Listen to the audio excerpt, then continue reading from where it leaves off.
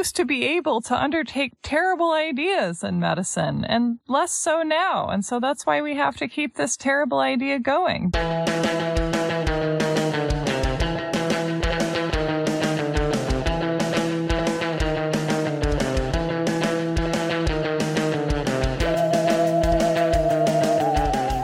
Welcome to You're Wrong About, where having the best intentions probably won't help you. Oh, that's pretty good. Although we also have some eugenic intentions. Oh, well, okay. Welcome to You're Wrong About, where we cannot wake up from the nightmare of history, so... we can stop hitting the snooze button. That's pretty good. That's pretty good. That's too much verbiage if we continue, but yeah. I am Michael Hobbs. I'm a reporter for the Huffington Post. I'm Sarah Marshall. I'm working on a book about the Satanic Panic. And if you want to support the show and hear bonus episodes, you can support us on patreon.com/you'rewrongabout. And we're on PayPal, and we sell t-shirts and other stuff. And you can also not do any of that and just keep listening. Listening is the most support you could give us. So Thank you for being here. And today we are talking about the Tuskegee syphilis study again. Part 2. It was a huge bummer last time. It's going to be roughly the similar amount of bummer this time. Oh boy. Do you want to let us know where did we leave off? Can you even remember? A whole week has gone by.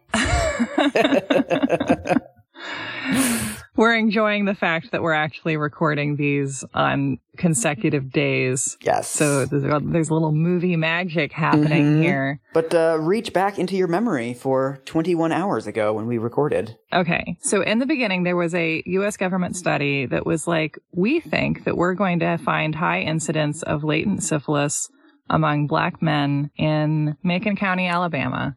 And so we will do this big campaign. We will test a bunch of people. We will not tell them what they're testing them for. We're going to ask people to come in if they have bad blood. Yes. And so they did treat them initially for a brief time and then ran out of funding to do the actual treatment and started off being like, well, we have this population. We know they have syphilis. We still haven't told them. What if we just keep monitoring them? Because we have this theory, being eugenicists and everything, that syphilis works differently on Black people and on white people based on our ideas that white people have more advanced brains. And so they were like, well, we already have this sample. So like, why don't we just see for 6 months. We're just going to see for 6 months. We've lost funding anyway. We're just going to study what this syphilis looks like. Basically, yeah. We are now in the phase of the study where it's essentially just keeping track of these dudes, keeping their addresses, because we're only interested in checking out their tissues after they die. This is a weird study because, like, it seems like a study that you could also advance your career by being part of without really doing hardly any work. Yeah. It's only something you give your like son-in-law who you don't really like. You're like, let him do the syphilis study. He doesn't have anything to screw up there. Yes. I'm glad that we're finding other reasons to dislike the people at the center of the scheme, because it's true that they're not only eugenicists, they're also like kind of lazy and kind of bad researchers, as we will get into in this episode. It's strange to me to contemplate like how little effort went into this, like how you can set up a population to go through, torture. And you don't even have to do very much. Yes. So that's basically the phase that we're in. But for this episode, we're going to start out by fast forwarding to the early 2000s. Okay. Do you remember I mentioned last episode a woman named Susan Reverby who's written 2 books on the Tuskegee study? Yes. So after her first book comes out, she is driving to visit friends in West Virginia. She's staying with a friend in Pittsburgh, and her friend mentions, since you're staying here for a couple days, you might actually want to check out the archives at the University of Pittsburgh, because there's this researcher named John C. Cutler who was like a famous venereal disease researcher, and he has archives at the University of Pittsburgh. There's a lot of good stuff in Pittsburgh. I know that. A lot of good stuff. So Susan is like, sure, whatever, I'll check it out. So she goes to the archives. She starts going through this guy's documents. And as soon as she starts going through it, she notices that John C. Cutler was involved in a study in the 1940s in Guatemala in which Guatemalan prisoners were deliberately infected with syphilis. Oh, God. This is from the eventual New York Times article that comes out about this, because this becomes like a major diplomatic incident. From 1946 to 1948, American public health doctors deliberately infected nearly 700 Guatemalan prison inmates, mental patients, and soldiers with venereal diseases in what was meant as an effort to test the effectiveness of penicillin. American tax dollars through the National Institutes of Health even paid for syphilis-infected prostitutes to sleep with prisoners. When the prostitutes did not succeed in infecting the men, some prisoners had the bacteria poured onto scrapes made on their penises, faces, or arms. In some cases, the bacteria was injected by spinal puncture. What Susan says is it doesn't appear there was any effort really to cover this up. Yeah. Like in John C. Cutler's papers, he writes to the Surgeon General to inform him of his results. And the Surgeon General is like, sounds good. You know, how's the weather down there? Buy me a trinket. Yes. I feel like some of the worst things that the U.S. government has ever been responsible for are things that at the time they were like, I don't know what everyone's problem is, but like we have to be doing this. Like if we don't experiment on Guatemalan prisoners by basically torturing them, then like what kind of a world do Billy and Susie want to grow up in? And it's like, I think it would be the same. Just really hung up on mid-century American stuff lately, Mike. That's because you've been reading about housework. Yes, and appliances. I also love that in the New York Times article that comes out about this, they have at the beginning of one of the paragraphs, it says, in a twist to the revelation, John C. Cutler would later have an important role in the Tuskegee study. This is like the least twist shit I've ever heard. It's like, yeah, the gross dude who was deliberately infecting people with syphilis also had a hand in the other gross syphilis study going on at the time. This is like the MST3K ending where they pan over to the villain who seems to have been killed in the explosion. And you're like, and he opens his eyes. And he opens his eyes. And he opens his eyes. And then John C. Cutler opens his eyes and he's like, I think I'm going to go to Alabama. And so Susan Reverby, who found out all of this and has done more work on it since, this is what she says. Cutler and his colleagues thought they were doing really good science against a really dreadful disease. I think it's incredibly dangerous to see Cutler as a monster and not understand the broader institutional support for what he's doing. Yeah. When I talked to Susan about this, she said that one of the things that comes out in Cutler's letters is that he says, we are at war with this disease. Mm-hmm. This was something that within the public health service was very prevalent way of talking about people who worked there, that a lot of the people at the public health service, like these were frontline people, like they would go out and they would talk to people with infectious diseases. A lot of them got the diseases that they were studying because not much was known about them at the time. Yeah. And what Susan said is that when you frame yourself as a soldier and when you frame yourself as a general in a war, you start to think maybe it's okay to make some sacrifices. Yes, because you have to think of people as infantry, don't you? That's what generals do. Yeah. I find it very interesting that we consistently use the language of war to talk about disease when disease has been with us longer. It's strange, isn't it? It seems a little hubristic to me. Right. It's also this idea that war should be all-encompassing and that sacrifices made in war are always justified, which is also a completely man-made thing. Yeah. There's also, I mean, another thing in war is the sort of replaceability of the people in it. Yeah. One of the things that I think is actually really important for understanding the Tuskegee study and why it went on so long and why people didn't raise concerns is because so many people were swapping in and out of it all the time. Right? So Cutler joins in 1950. He leaves in 1958.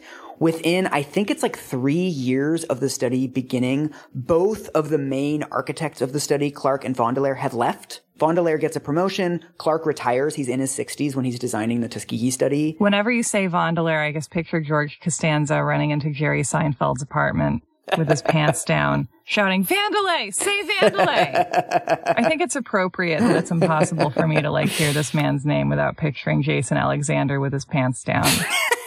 And you want to be my latex salesman. But another aspect of this that I think is actually really important is that the doctors, you know, as people are swapping in and out of this project all the time, they start to refer to the subjects of the study as volunteers. It's not clear if people like knew all of the calculations that went into the study or the ways that it had changed or even that it had started out trying to give people treatment. If they weren't there when it started out and if they weren't there in the planning of it, then they didn't know, because inevitably you don't understand what the formation of an idea or a movement or an organization is like if you're not there inside of it. Because these projects start mythologizing themselves almost as soon as they exist. And also, I mean, we have all been in jobs where you just sort of inherit other people's projects. Yes. And this is, again, not to defend it, but I do think that it's important for why this went on so long. And there were no high-level meetings of like, should we be doing this? Should we continue this? This is also to attempt to talk in a helpful way about why these things happen. And therefore how to stop them, which I would say is, again, I would make my own disease comparison there and to say that this is like bad idea immunology. Right. I mean, it's sort of a white-collar crime story, too, because the whole thing is bureaucratized, right? So I want to read an excerpt, which is extremely dark, but I think one of the most insightful things I've ever read. Right. This is from a book called The Kindly Ones by Jonathan Littell. It's a fictional account by a French doctor who collaborates with the Nazis. He says, consider the program for the destruction of severely handicapped and mentally ill Germans set up 2 years before the final solution. Here, the patients, selected within the framework of a legal process, were welcomed in a building by professional nurses who registered them and undressed them. Doctors examined them and led them into a sealed room. A worker administered the gas. A policeman wrote up the death certificate. Questioned after the war, each of these people said, "What, me? Guilty?" The nurse didn't kill anyone. She only undressed and calmed the patients, ordinary tasks in her profession. Right. The doctor didn't kill anyone either. He merely confirmed a diagnosis according to the criteria established by higher authorities. The worker who opened the gas spigot, the man closest to the actual act of murder in both time and space, was fulfilling a technical function under the supervision of his superiors and doctors. The policeman was following procedure, which is to record each death and certify that it has taken place without any violation of the laws in force. So who is guilty? Once again, let us be clear. I'm not trying to say that I'm not guilty. I'm guilty, you're not, fine. But you should be able to admit to yourselves that you might also have done what I did, with less zeal, perhaps, but perhaps also with less despair. And this is what Susan Reverby told me as well, was that any of us can become John Cutler. Yeah, I agree with that, based on my own understanding of humanity and how frail my own inner goodness is. Because it feels like in every example, if you look at someone doing the unthinkable, you're like, how did this happen? Were they something other than human? And it's like, no, it was just a combination of circumstances. They were incentivized to do the wrong things, and they were discouraged from doing the right things. And then before you know it, you have your pants around your ankles on the floor of your friend's apartment shouting Vandelay. Yeah. Well, it is like that, right? Because it's like, that's kind of a good example. Let's just keep talking about Seinfeld for the next 2 hours. Yeah, tell me other Seinfeld moments you'd like to act out, Mike. Please, let's stick with this for as long as we can before we go back to the study. Okay, I get it that you see what I'm doing. Yes. Okay, so the next 2 things that happen in the study. Yes. So in 1941, World War II starts. They start drafting people. But the problem is that when you get drafted into World War II, guess what they test you for? Syphilis. Yes, and they tell you that you have syphilis. Oh, no. So the staff of the study have to prevent these men from being drafted. So they submit a list of 256 names to the local draft board, and they say, under no circumstances should you call these people up, and they don't. But then they also avoid service, so that's... I mean, in some ways, that's probably good, right? Yeah. That's interesting. That's very interesting. However, they also distribute the list to local doctors. So that any doctor in the county or surrounding county shouldn't diagnose them with syphilis. Wow. The second thing that happens during this period in the 1940s is penicillin. Amazing. Yeah. Tell me the story of penicillin, Mike. That would be even more heartening than Seinfeld.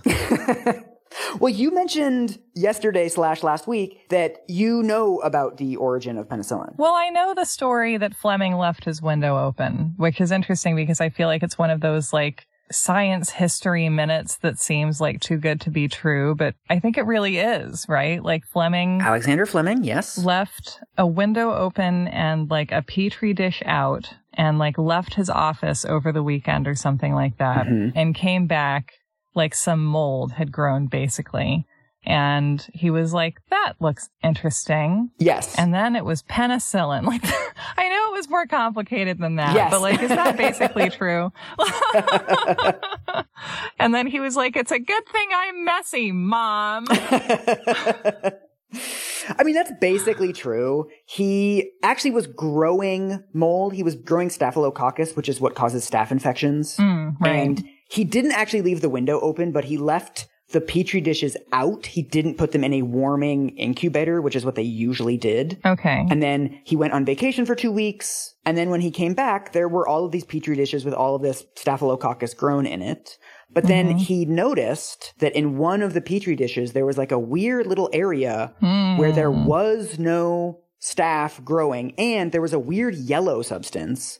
And around the yellow substance, there was no mold. What happened is he didn't leave the window open, but the office was much colder than normal. It was during a cold snap in London. And because they weren't in the warming incubator that gave the staff like sped up growing times, some little rare little weird mold from the air happened to land in the Petri dish, and the cold weather allowed the penicillin mold to grow faster than the staph, and then it beat back the staph. That's so cool. Yeah, it's so cool. And so it is one of those like eureka stories that you don't actually get in science. And usually you look into them and you're like, oh no, yeah, that's actually like a total urban legend. I don't care if there's a literal window involved. It's like the brick at Stonewall. It's the heart beats the same. But then of course, there's then like this eureka moment. And as we often do, we then fast forward to like, and then everybody got penicillin shots. Right. Yeah.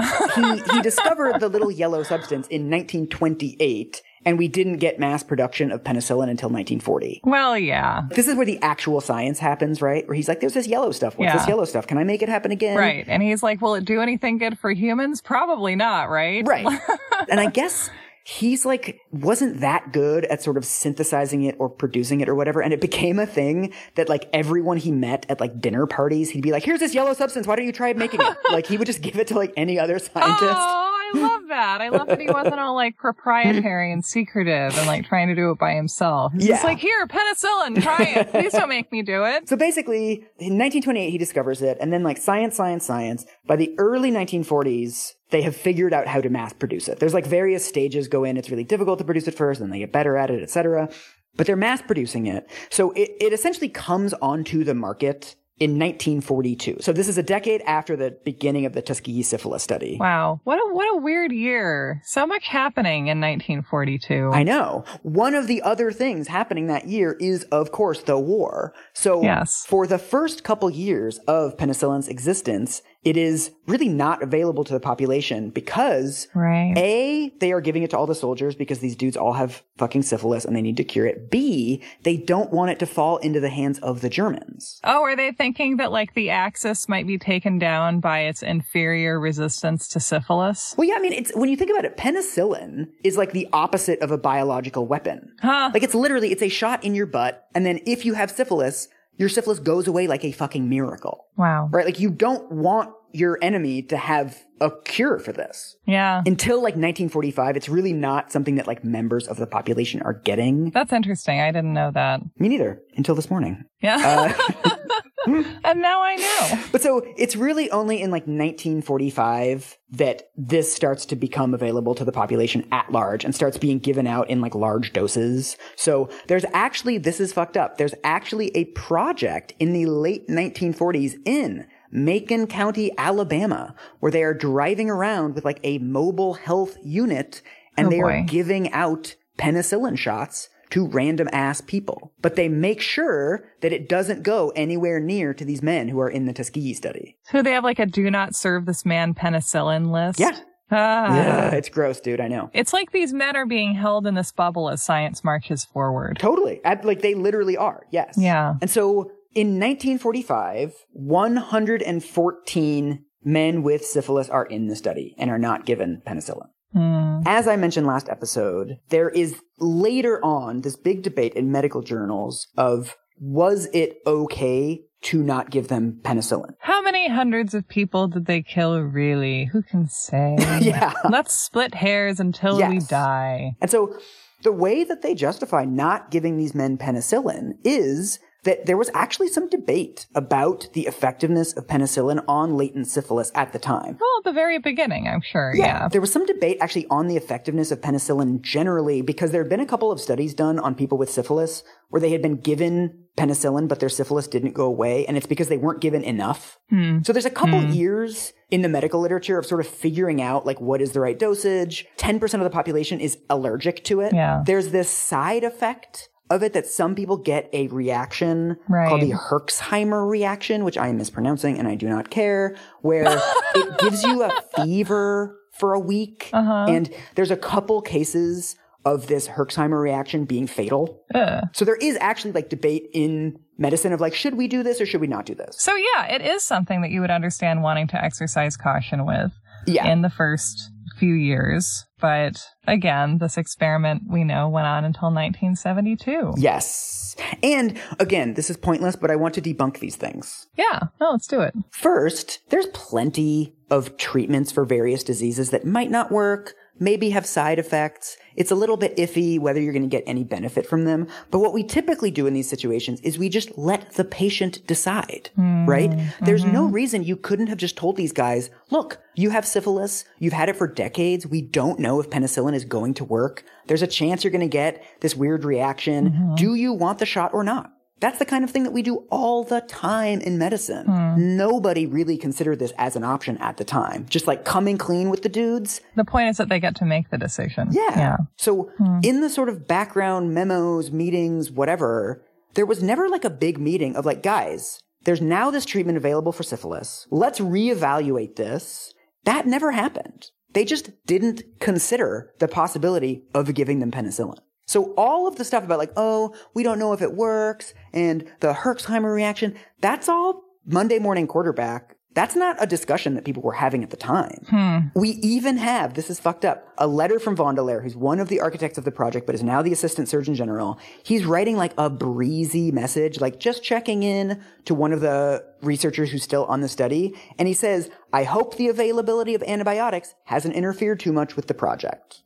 So it's fully just like, how are things? Hope the penicillin hasn't thrown you guys off course. Yeah. Like that's the extent to which they even considered this. What's also interesting about the lack of any moment of decision or like a damning internal memo in the story is that there didn't need to be. Like everyone operated on the unspoken assumption that like, of course they're not going to attempt treatment or offer treatment or tell these patients what's going on. Which is just counter to all medical ethics, right? Like, isn't there a Hippocratic oath? Like, I know the doctors don't take it, but they, like, talk about it. Yes. There's now penicillin is available. There's a treatment available for syphilis. What the researchers on the study start to talk about is we are never going to have an opportunity like this again. Oh, my God. We could never start this study now. So it's up to us. It's a moral obligation to understand as much as we can about this disease because we've already been tracking these guys for 15 years at this point, so we have to continue. But why is it so valuable to study what latent syphilis looks like?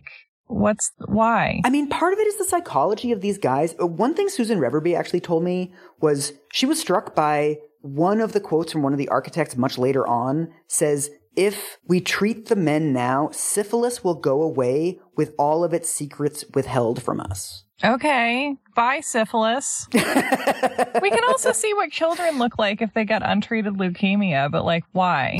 Right. I mean, what she said is, if, tomorrow a cure for AIDS comes out, right? You get a shot, AIDS goes away, AIDS is done.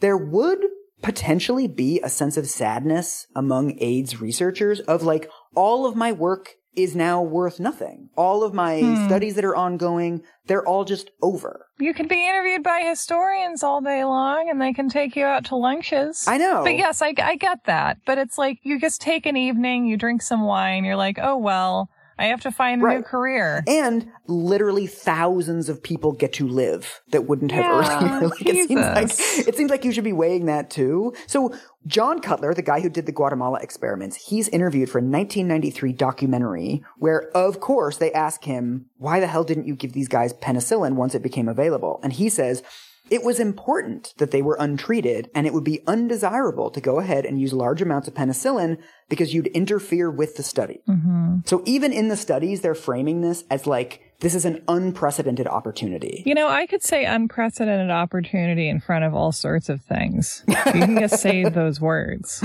Like, this pandemic is an unprecedented opportunity for me to finally watch Gilmore Girls. Does that mean it's worth it happening? I mean, in that case, yes. But right? It's like, you're saying like, this is our only chance to do this thing. And it's like, why is that the most salient aspect of it? But it's actually, I mean, I think his defense of it is really interesting because what you do find as more information comes out about the study is that the immorality of the study becomes a reason to keep doing the study. It's like, oh, we could never start this study now, right? We could never design a study where we weren't treating people. And it's like, yes. That should be a sign that you shouldn't be doing the study anymore, right? I think that you should be like this time traveler who shows up in like certain like key conversations throughout history when people say things like this, and you just go, yes. Like, can you hear what you're saying, Angel?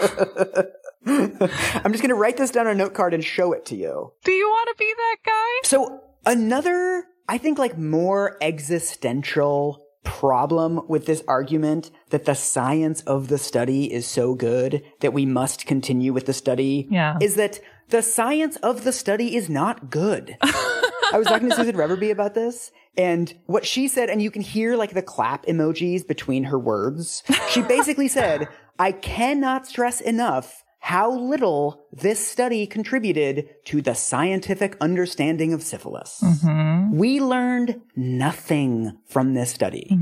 Partly because, first of all, the records they kept were terrible. They didn't keep track of anything. Because they were a bunch of lazy sons-in-law. Yes. We, to this day, do not know how many people were in the study. Oh my God, come on. And they're like, we can't stop now. It's for science. We have to contribute the results of this, well, we don't know exactly how many subjects, but it's some number though, and it's very important. By 1948, as early as 1948, they had already lost a quarter of the men with syphilis had been lost. So they lost contact with those people. And then some of them they replaced by recruiting more men, but it's not clear like when they did that or how many people they did that with. So like they didn't even have records of like who was joining the study and why. That's terrible. And they would disqualify some men. So some men that would show up with latent syphilis wouldn't be included in the study, which is fine, but they never said why. So we don't actually know if this was a remotely random sample. And it's not a large group of people, too. It's only a few hundred people in total. Yeah, exactly. It's 400 people with syphilis and 200 people without syphilis, roughly, because we don't know specifically. Right. Again, this goes back to what Lily Head, the descendant of one of the subjects in the study, what she was saying, that these men are not stupid. So there's quite a bit of evidence that the men were getting wise to what was going on and were deliberately GTFOing from this study. So this is from Harriet Washington's book, Medical Apartheid. Nurse Rivers certainly knew the men were not as unquestioning as the Public Health Service assumed. Over the years, she saw their considerable resistance to the quote-unquote medical care of the doctors, from disappearing when she came to call and refusing procedures, to speaking back to the physicians about what they were doing and the pain they were causing. One man, his medical file noted, used to hide in cornfields to avoid exam. Another brought his lawyer with him in 1971 and refused to see the government doctors. And it seems like they weren't trying that hard to keep track of the people who slipped out of their grasp. No. They would just add more people, like willy-nilly. Yeah.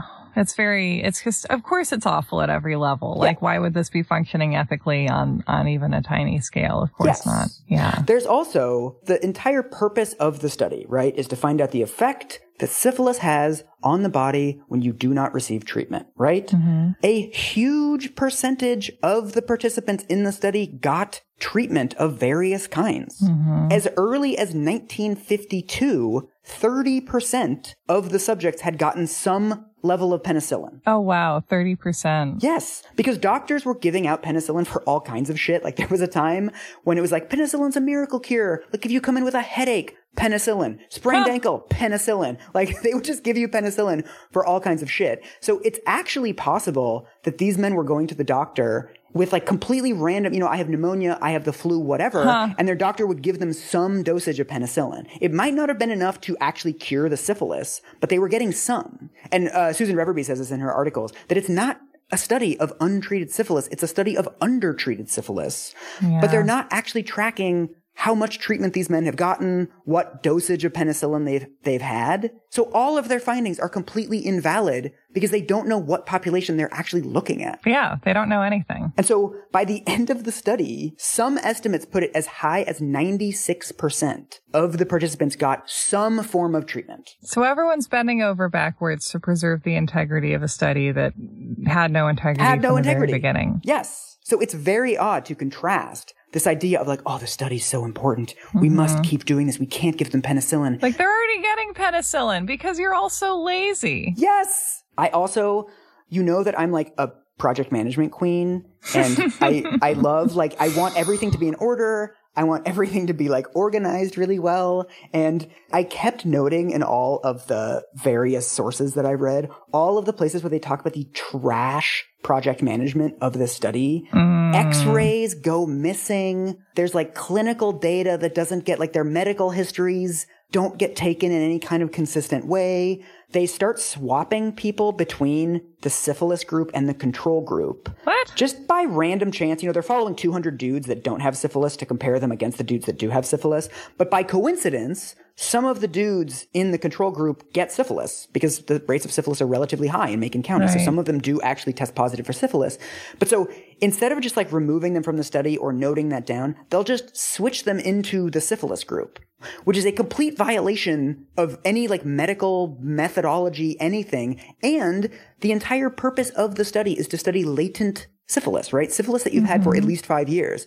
When these men are coming in with syphilis that they've had for like a year or two, it's no longer studying latent syphilis anymore. So like, what? It's just all kinds of syphilis. Because, this reminds me of like school projects I did in 10th grade where I was like, and a little of this and a little of that. Yeah. And I guess I'm happy to get a B. And so again, the entire point of the study is to get autopsies so you can look at people's tissues under a microscope and find out how syphilis affected their bones and their brains and their hearts and their livers and stuff. Only 36% of the men were autopsied. Yeah. It's a bunch of scientists working to further this experiment that they are like visibly half-assing, doing a terrible job at. Like the arrogance of needing to continue to derail and destroy human lives for something that you're not even working that hard on. I know. That makes it so much worse. I mean, they never should have done this in the first place, obviously. But the second that penicillin came onto the market, they should have realized that there's no way that we're going to keep these guys from getting treatment. Like, the study was over the second penicillin became available. So it's also arrogance. Totally. Yeah. The failure of the study is baked into the very idea of it, in that you cannot study an untreated disease at a time when a treatment for that disease exists. You just can't. Well, and it's prioritizing the disease over the human. Yes, exactly. Another aspect of this that becomes a defense of the project after it becomes public is that there was really no effort to keep this secret. So over the course of the Tuskegee syphilis study, there were 13 papers published in various medical journals. So the title of many of the studies was Untreated Syphilis in the Male Negro. It's there in the title. And this is the same title even after penicillin becomes available. There's a really interesting analysis of these 13 papers that finds that they were actually doing quite a bit of twisting of language. So a lot of the studies of this, untreated syphilis, they talk about the people in the study as volunteers. So it was not clear from the articles that the men were being lied to. Oh, boy. What Susan Reverby told me, she said essentially the main findings of these studies are just that men with syphilis don't live as long as men without syphilis. So their life expectancy is 20% shorter. Once again, yes. What Susan Reverby said to me was like a long pause and then groundbreaking.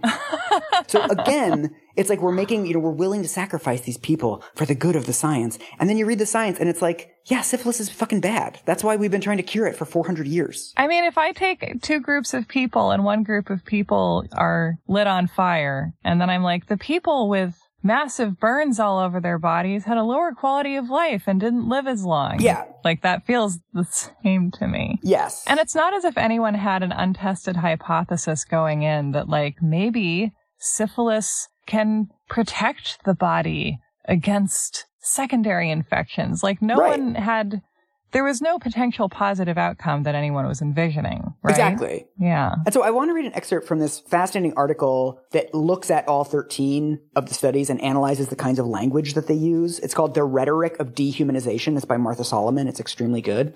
She's talking about how the quote-unquote importance of the study overwhelmed any human concerns. And that to me is really the central sin of the late stages of this study. So she says, insistence on objectivity and detachment is a great asset in pursuit of knowledge, but the stance only reflects one aspect of a broad spectrum of human concerns. As the Tuskegee study shows, this perspective and the language which conveys it can mislead even well-intentioned people. If allegiance to objectivity and detachment blinds us to other values, it produces neither humane behavior nor sound science. And it's like, yes, like this. There's more to life. There's more to government. There's more to health than just, these dry recitations of, men with syphilis had more comorbidities than men without. Like, that's not the only concern of a society. Yeah. But you can sort of set up this voice of God, scientific writing narrator that is like, obviously, we all know that these are the most important things in the world. And starting from that, we will just continue forward dryly killing people. Right. And you can describe a study that is veined with human choices as some sort of naturally occurring event, right? The men were not given treatment, right? You don't have to acknowledge the fact that you have stood by and watched them get these comorbidities. So before we get to the downfall, I just want to talk about the actual toll of the study. So by 1972, when it all comes crashing down, of the 400 men who were originally enrolled in the study, 357 of them died. 154 of those died of heart disease, so a little less than half died of heart disease.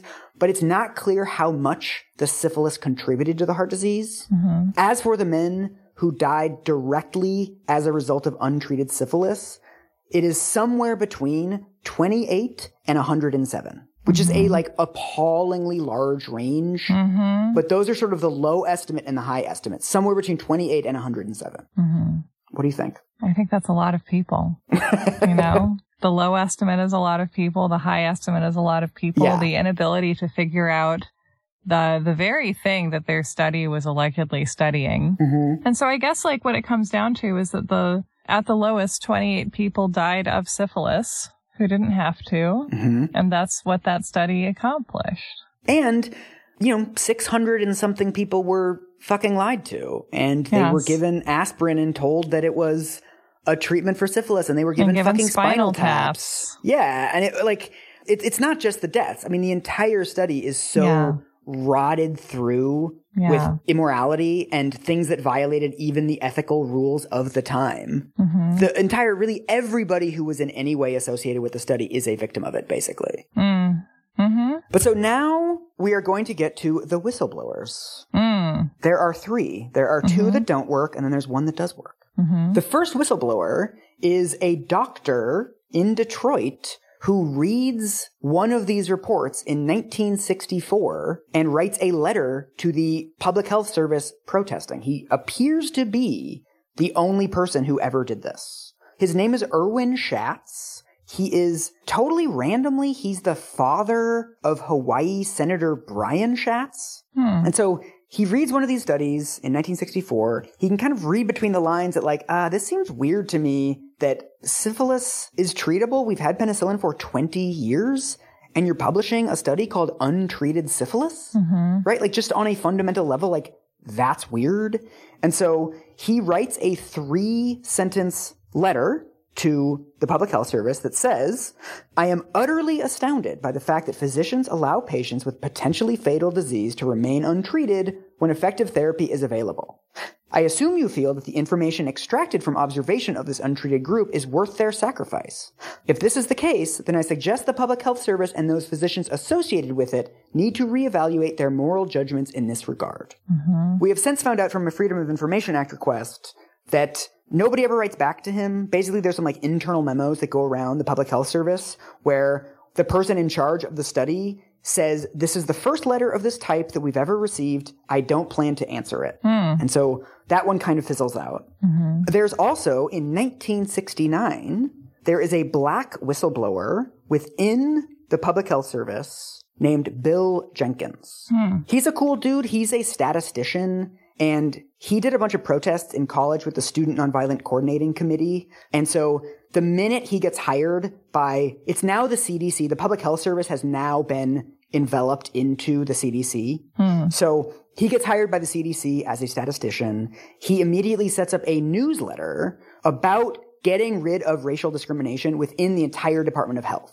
So in the spring of 1969, he hears from a doctor that the CDC is doing this study of untreated syphilis. He's like, I work at the CDC and this is a CDC project. And so he goes to the head of the statistics department, so his boss, and he's like, this kind of seems fucked up that there's all these men with syphilis that we're not treating. And so his boss, her name is Geraldine A. Gleason, she worked on the Tuskegee study. And so she basically gives him this lecture of like, you don't get it. It's fine. Don't worry about it. Don't even worry about it. And so he can't really drop it. He keeps thinking about it.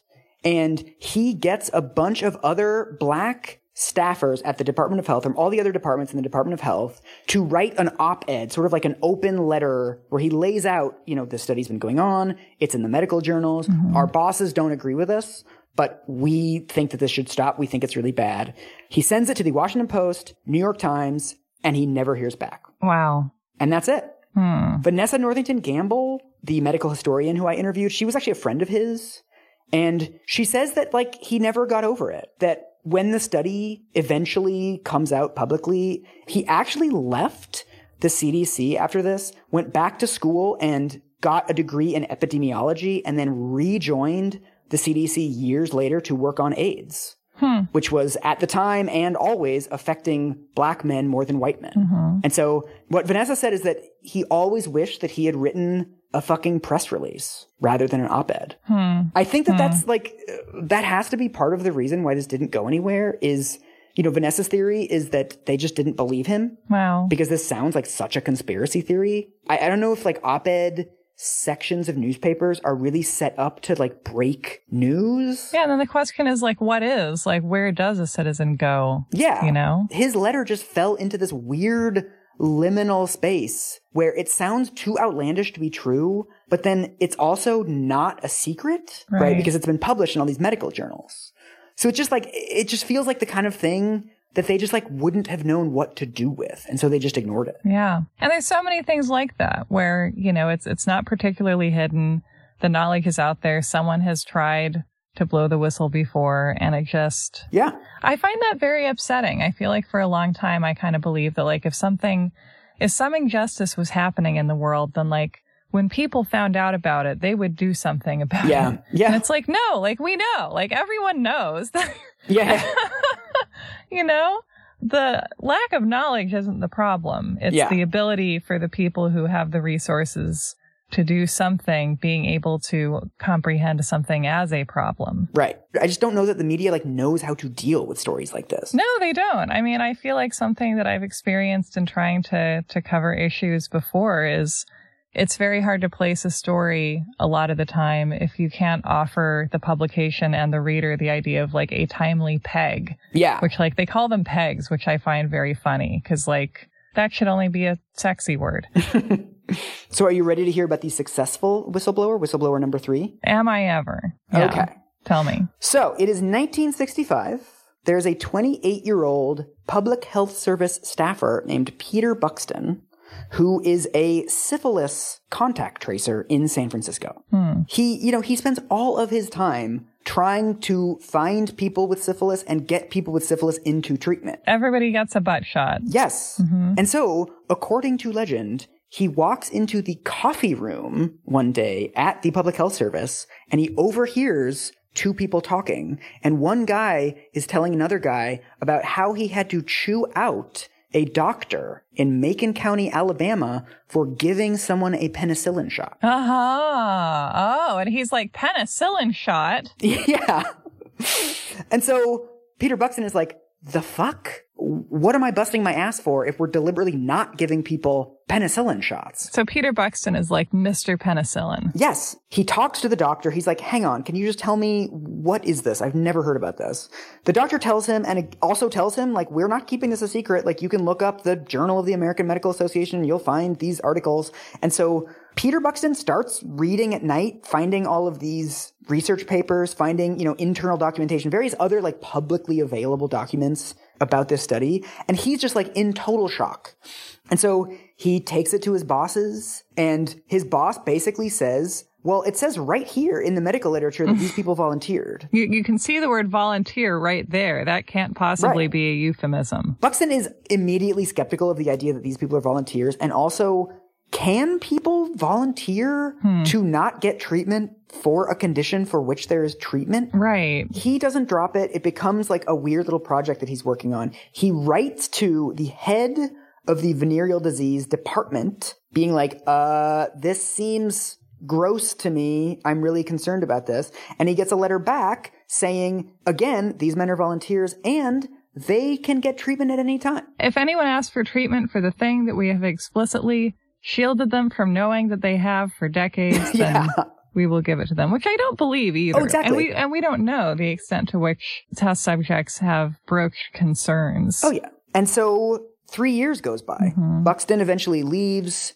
He quits his job at the Public Health Service. He goes to law school. Mm-hmm. So in 1968, this is 6 months after Martin Luther King has been assassinated, he writes again to the same guy, the head of the Venereal Disease Division, and he makes a completely different argument this time. Instead of making like a moral, we have a duty to treat these men argument, he makes a self-preservation argument. He says, the group of participants is 100% Negro. This in itself is political dynamite and subject to wild journalistic misinterpretation. Oh, my goodness. They're like, these men all just happen to be black, and some people could misconstrue that, and that would be bad. He also says, it also follows the thinking of Negro militants that Negroes have long been used for medical experiments and teaching cases in the emergency wards of country hospitals. So he's basically saying, it's going to feed into the crazy conspiracy theories of these black militants.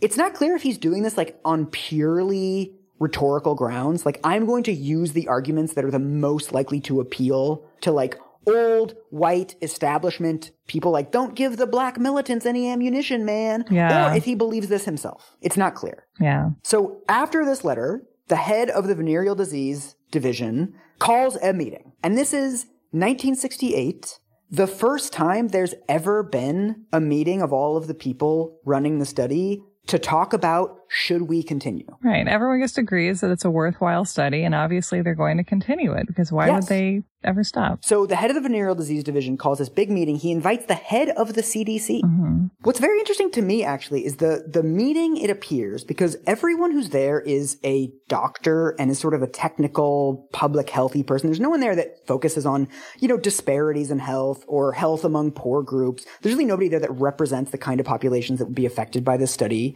The entire meeting for hours just becomes a debate about, well, would penicillin even really help them? Like, well, there's only one way to find out, fuckos. I know. They're like, oh, there's a study last year that was published in this journal. Wasn't there another publication from this other journal? Nobody brings up the option of just like, well, why don't we come clean with these guys and just fucking let them decide? Like, that does not come up as an option at all. But so basically they have this meeting. They decide the patients in the study wouldn't really benefit from penicillin, and they might get this, side effect reaction from the penicillin, whatever. So the head of the CDC writes back to Peter Buxton and is just like, look, we talked about it. Thank you for your concerns. We think it's important to continue. Mm-hmm. And so another 3 years goes by. Wow. And, much in the way that we have trafficking and Tonya Harding, Peter Buxton has the Tuskegee study as just a thing that he yells at people about in bars. And then finally, in 1972, he is at a dinner party and he is seated next to a friend of his named Edith Lederer, who's an AP reporter. Apparently, he has ranted about the Tuskegee study to her before, but for whatever reason, it didn't really click. But for some reason, at this dinner party, as he tells the story, she's like, there might be a story here. And she asks him, are there documents? Can you prove any of this? And he's like, hell yes. So she takes it to her boss. Her boss thinks that she's too junior to cover it, so he hands it off to a more senior reporter named Jean Heller. And on July 26th, 1972, Jean Heller writes an article that is officially for the AP, but it oftentimes gets credited to the New York Times because it appears on the front page of the New York Times that morning. Here, I am going to send you it. Hang on. Oh boy. Okay. Shall I read this? Yeah, you want to read it until it gets boring? Yeah. Syphilis victims in U.S. study went untreated for 40 years. And then the article goes, Washington, July 25th. For 40 years, the United States Public Health Service has conducted a study in which human beings with syphilis, who were induced to serve as guinea pigs, have gone without medical treatment for the disease, and a few have died of its late effects, even though an effective therapy was eventually discovered. The study was conducted to determine from autopsies what the disease does to the human body. Officials of the health service who initiated the experiment have long since retired. Current officials, who say they have serious doubts about the morality of the study, also say that it is too late to treat the syphilis in any surviving participants. Yeah. Doctors in the service say they are now rendering whatever other medical services they can give to the survivors while the study of the disease's effects continues. Does anything jump out at you as missing from that brief account? Oh, it doesn't mention that they're black, does it? Yes. Yeah. It does not mention that the participants in the study are black until the 7th paragraph, and it only mentions that once. That's very interesting. What happens immediately is that this study is seen as a scandal of bioethics, not a scandal of race. Why can't it be both? Exactly. So this is the part where, sort of in most sort of brief accounts of the Tuskegee study, they'll talk about and then the story comes out, and they'll be like, and then in 1997, Bill Clinton gave the official government apology. The end. But almost a year goes by before they cancel the study. Yeah. And that's part of the story. We need to know that. Yes. This happens in movies where it's the reporter files her story and everyone reads it and they're like, oh my goodness. And then it's the end, and then justice happened somehow. And it's how though? Talk about that part. The way that this happens is there's a nationwide debate over, is this bad, basically? Because almost immediately after this comes out, the CDC minimizes what happened, right? The CDC says very clearly from day one, none of these men would have benefited from penicillin at all.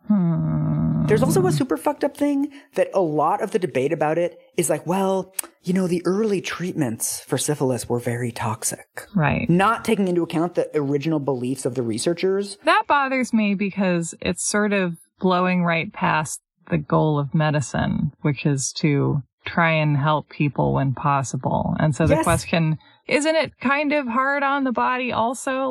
That would be withholding chemotherapy from someone today.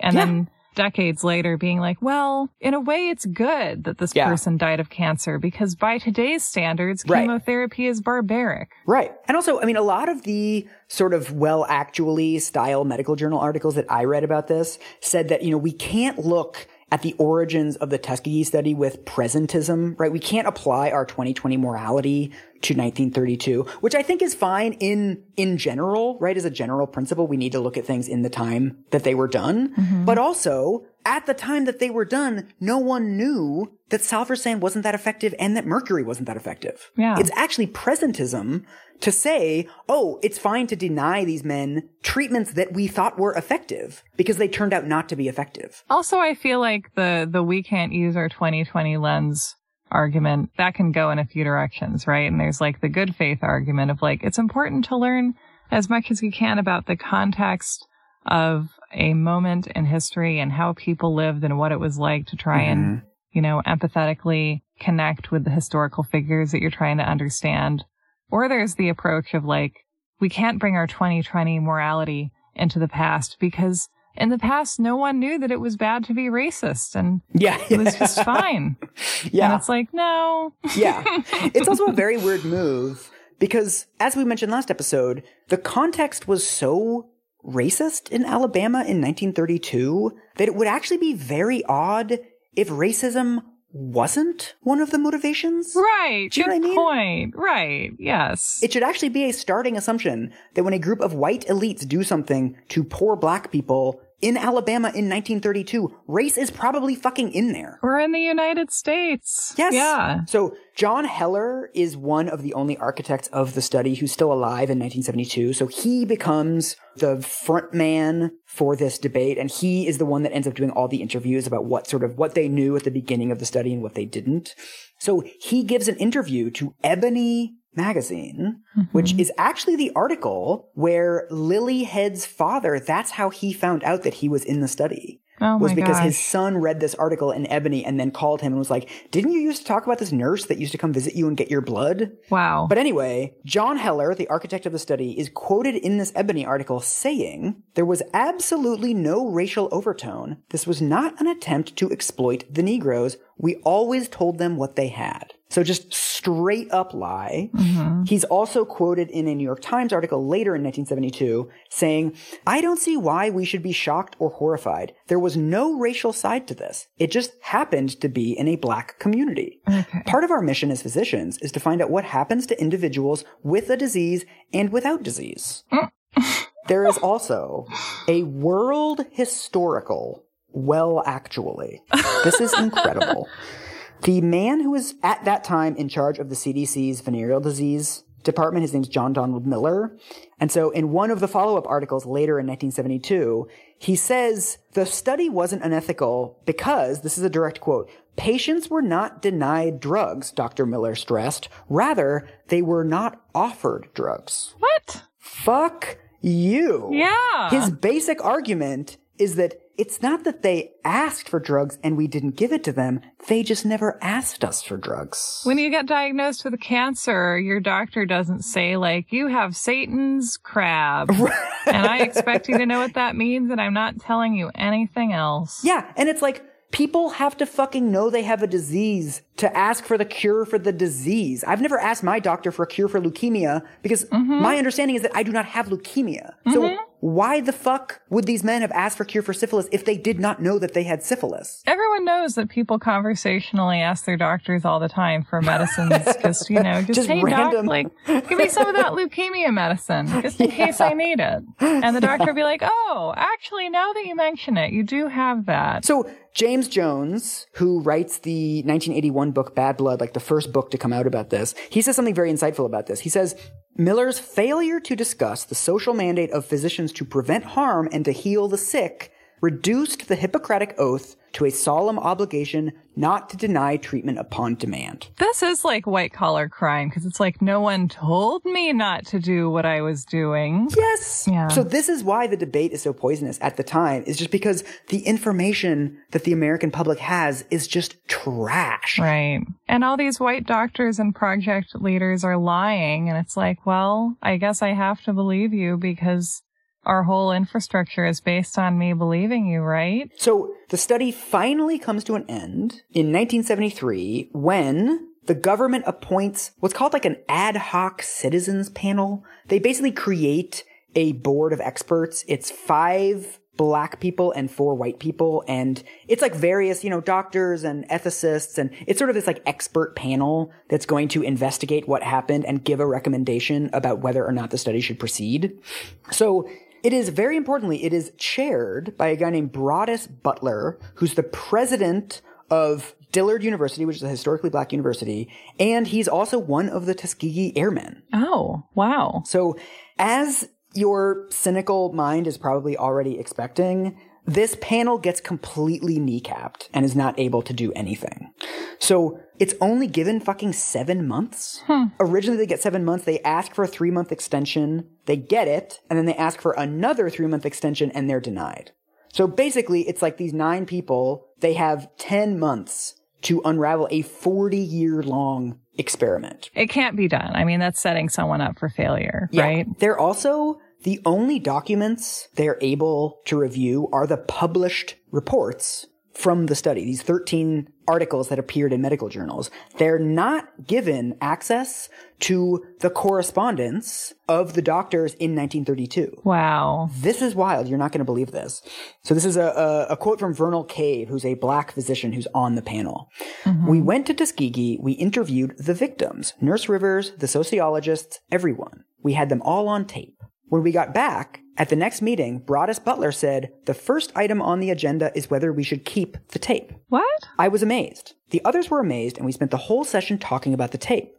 I'm going to confess that during that session, I thought of the fact that Nurse Rivers was an important person in this whole thing. In a moment of weakness, I said to myself, it would be a shame to have this woman put in court, put on the stand, pilloried. She was an innocent victim, so I went along with destroying the tape.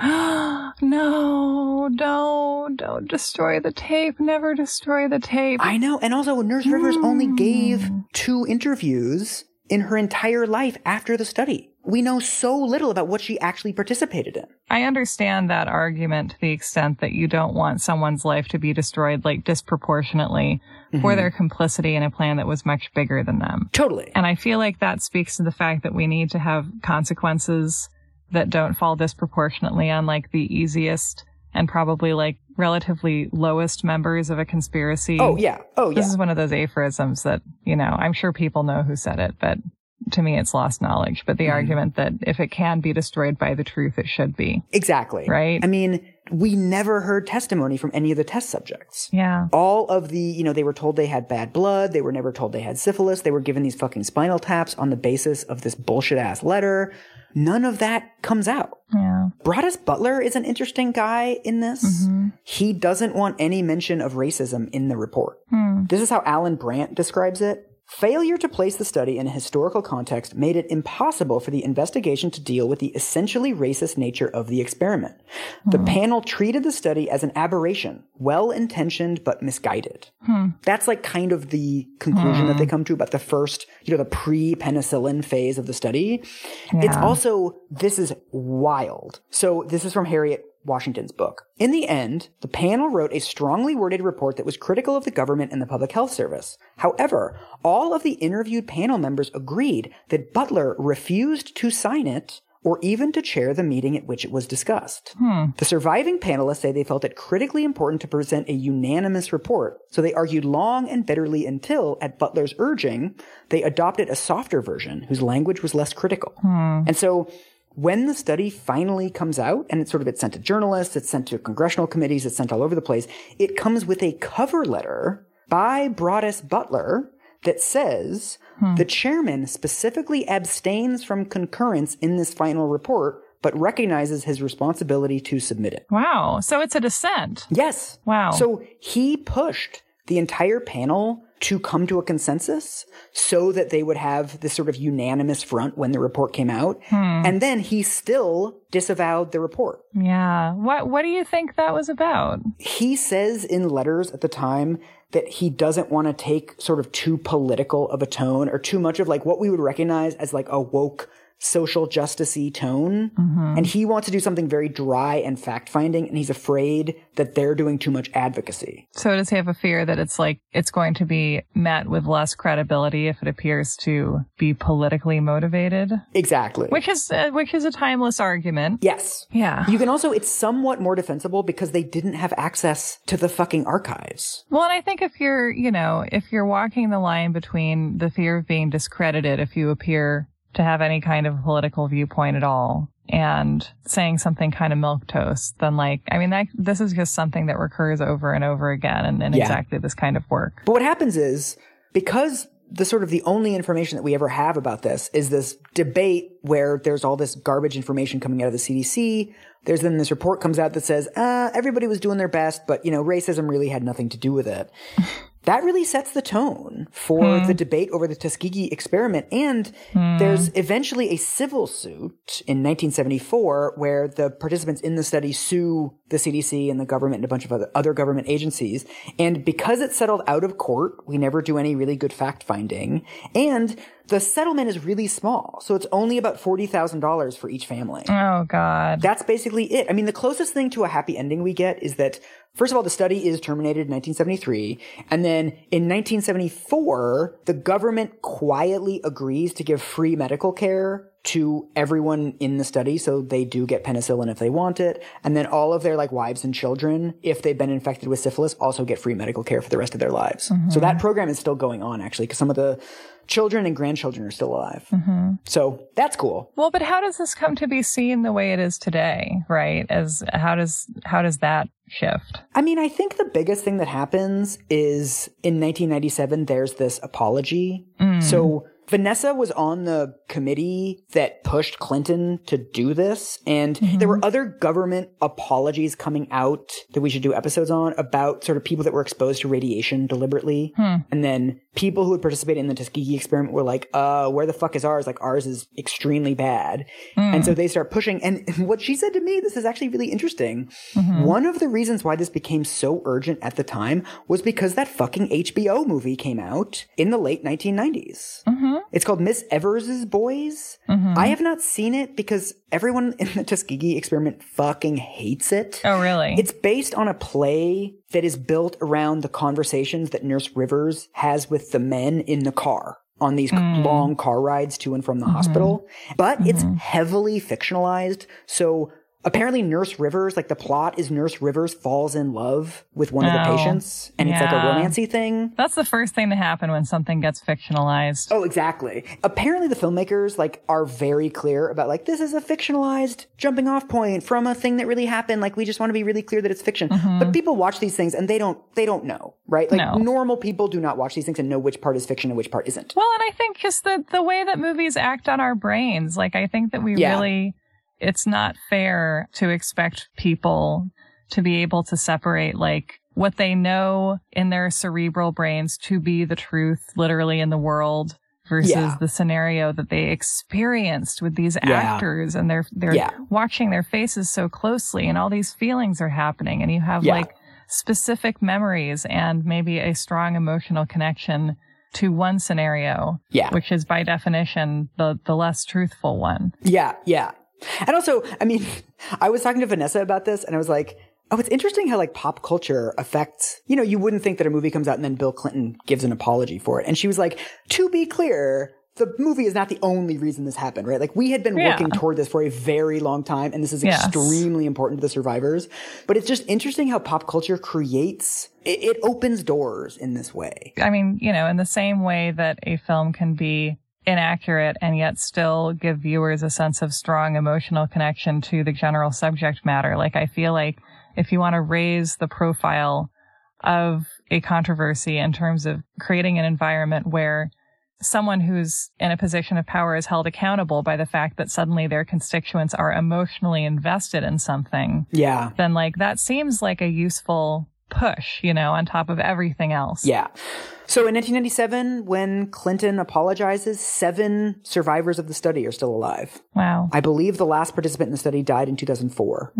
And so I want to close with something Vanessa told me. And I think this is a really, really important way of framing this.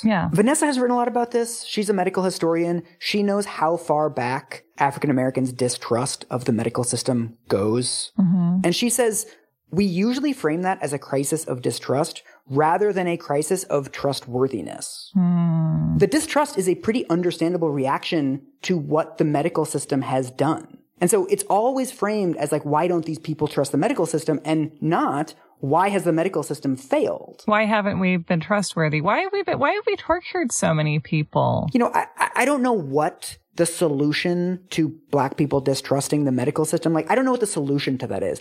I do know what the solution to an untrustworthy medical system is, right? That implies an actual fix, right? Making this much more equitable, much more accessible, something that is worthy of the trust of various marginalized populations across the country. That's something we can actually do. But when we blame distrust that doesn't imply any responsibility to do anything about it. Yeah. And it implies not that there's something wrong with the institution that is asking to be trusted or the people that are asking to be trusted, but the flaw is always with the patient. Yeah. And so that's it. That's the Tuskegee study. It's a bummer. Well, what have we learned?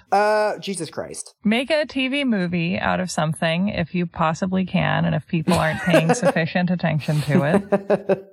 Among other things, yes. To me, actually, the biggest lesson is to really consider what beliefs your good intentions are masking.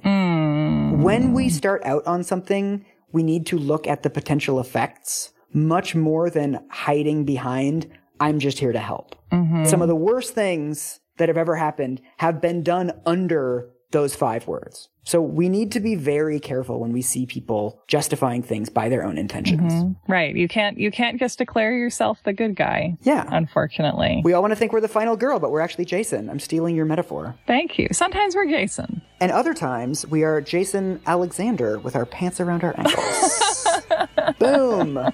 Bringing it back. There you go. That was beautiful, Mike.